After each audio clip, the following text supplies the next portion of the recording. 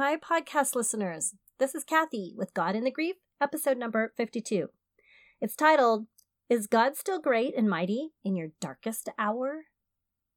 This came from the thought that when I knew who God was and I saw him as big and powerful in the good times, I could still grasp hold of who he was in those hard times.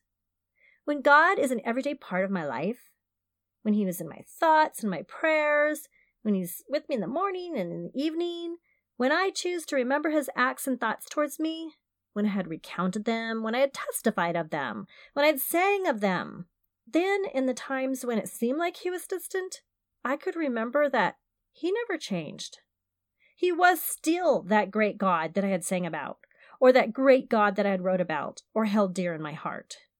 He doesn't change, but we have to be careful that our thoughts towards him don't change with our circumstances.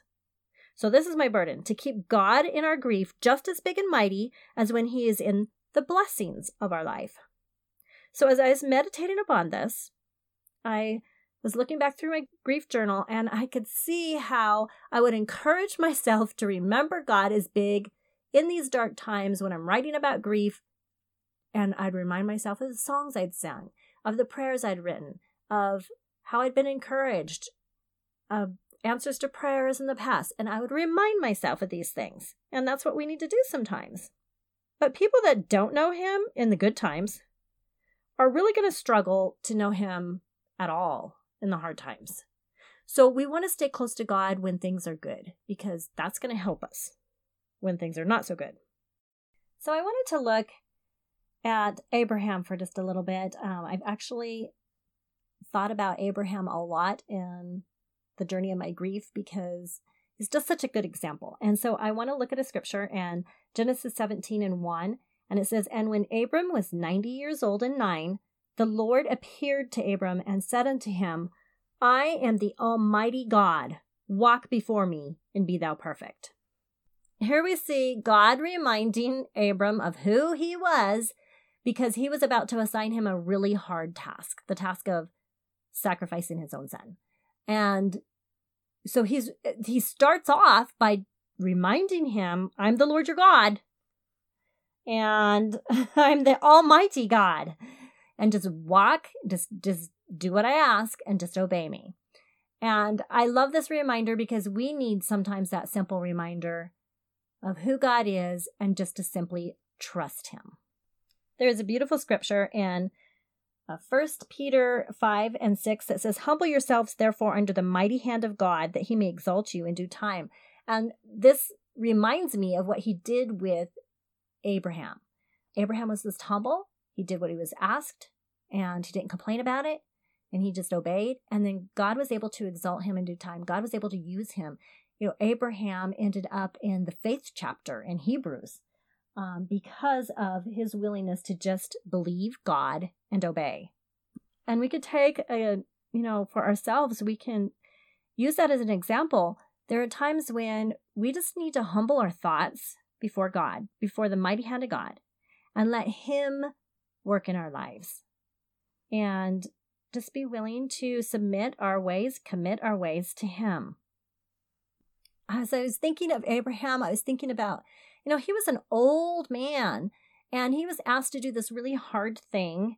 And he could have so easily rationalized this away. He could have found all kinds of excuses. God asked him to climb a mountain to sacrifice Isaac. I can just, he's 99 years old. Humanly, you would say, do I have to climb that mountain? How about we just do the sacrifice down at the bottom of the mountain and then I won't have to climb to the top? Do I have to really climb to the top? I'm old. I'm an old man. But he didn't rationalize anything. He just simply obeyed.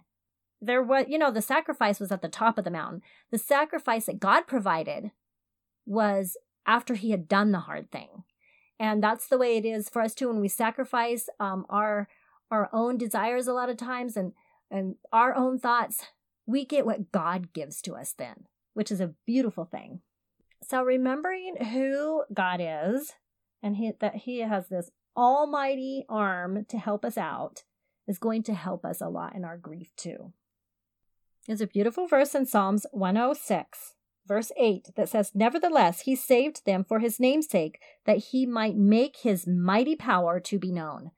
And, if we're still here, he has saved us for something good. And it's so that his mighty power can be known. That he can use those difficult circumstances that we go through to show his mighty power. And that's what he did with Abraham, with Joseph, with all those wonderful Old Testament stories. But he did that with his disciples, and he's going to do that with us. He's going to show his mighty acts of power through the hard things that we go through. Proverbs 23:11 says, "For their Redeemer is mighty. He shall plead their cause with thee." Don't forget, God is for us, to help us, not to hurt us, not to harm us, but to be there for us, and so that he gets the glory out of our lives.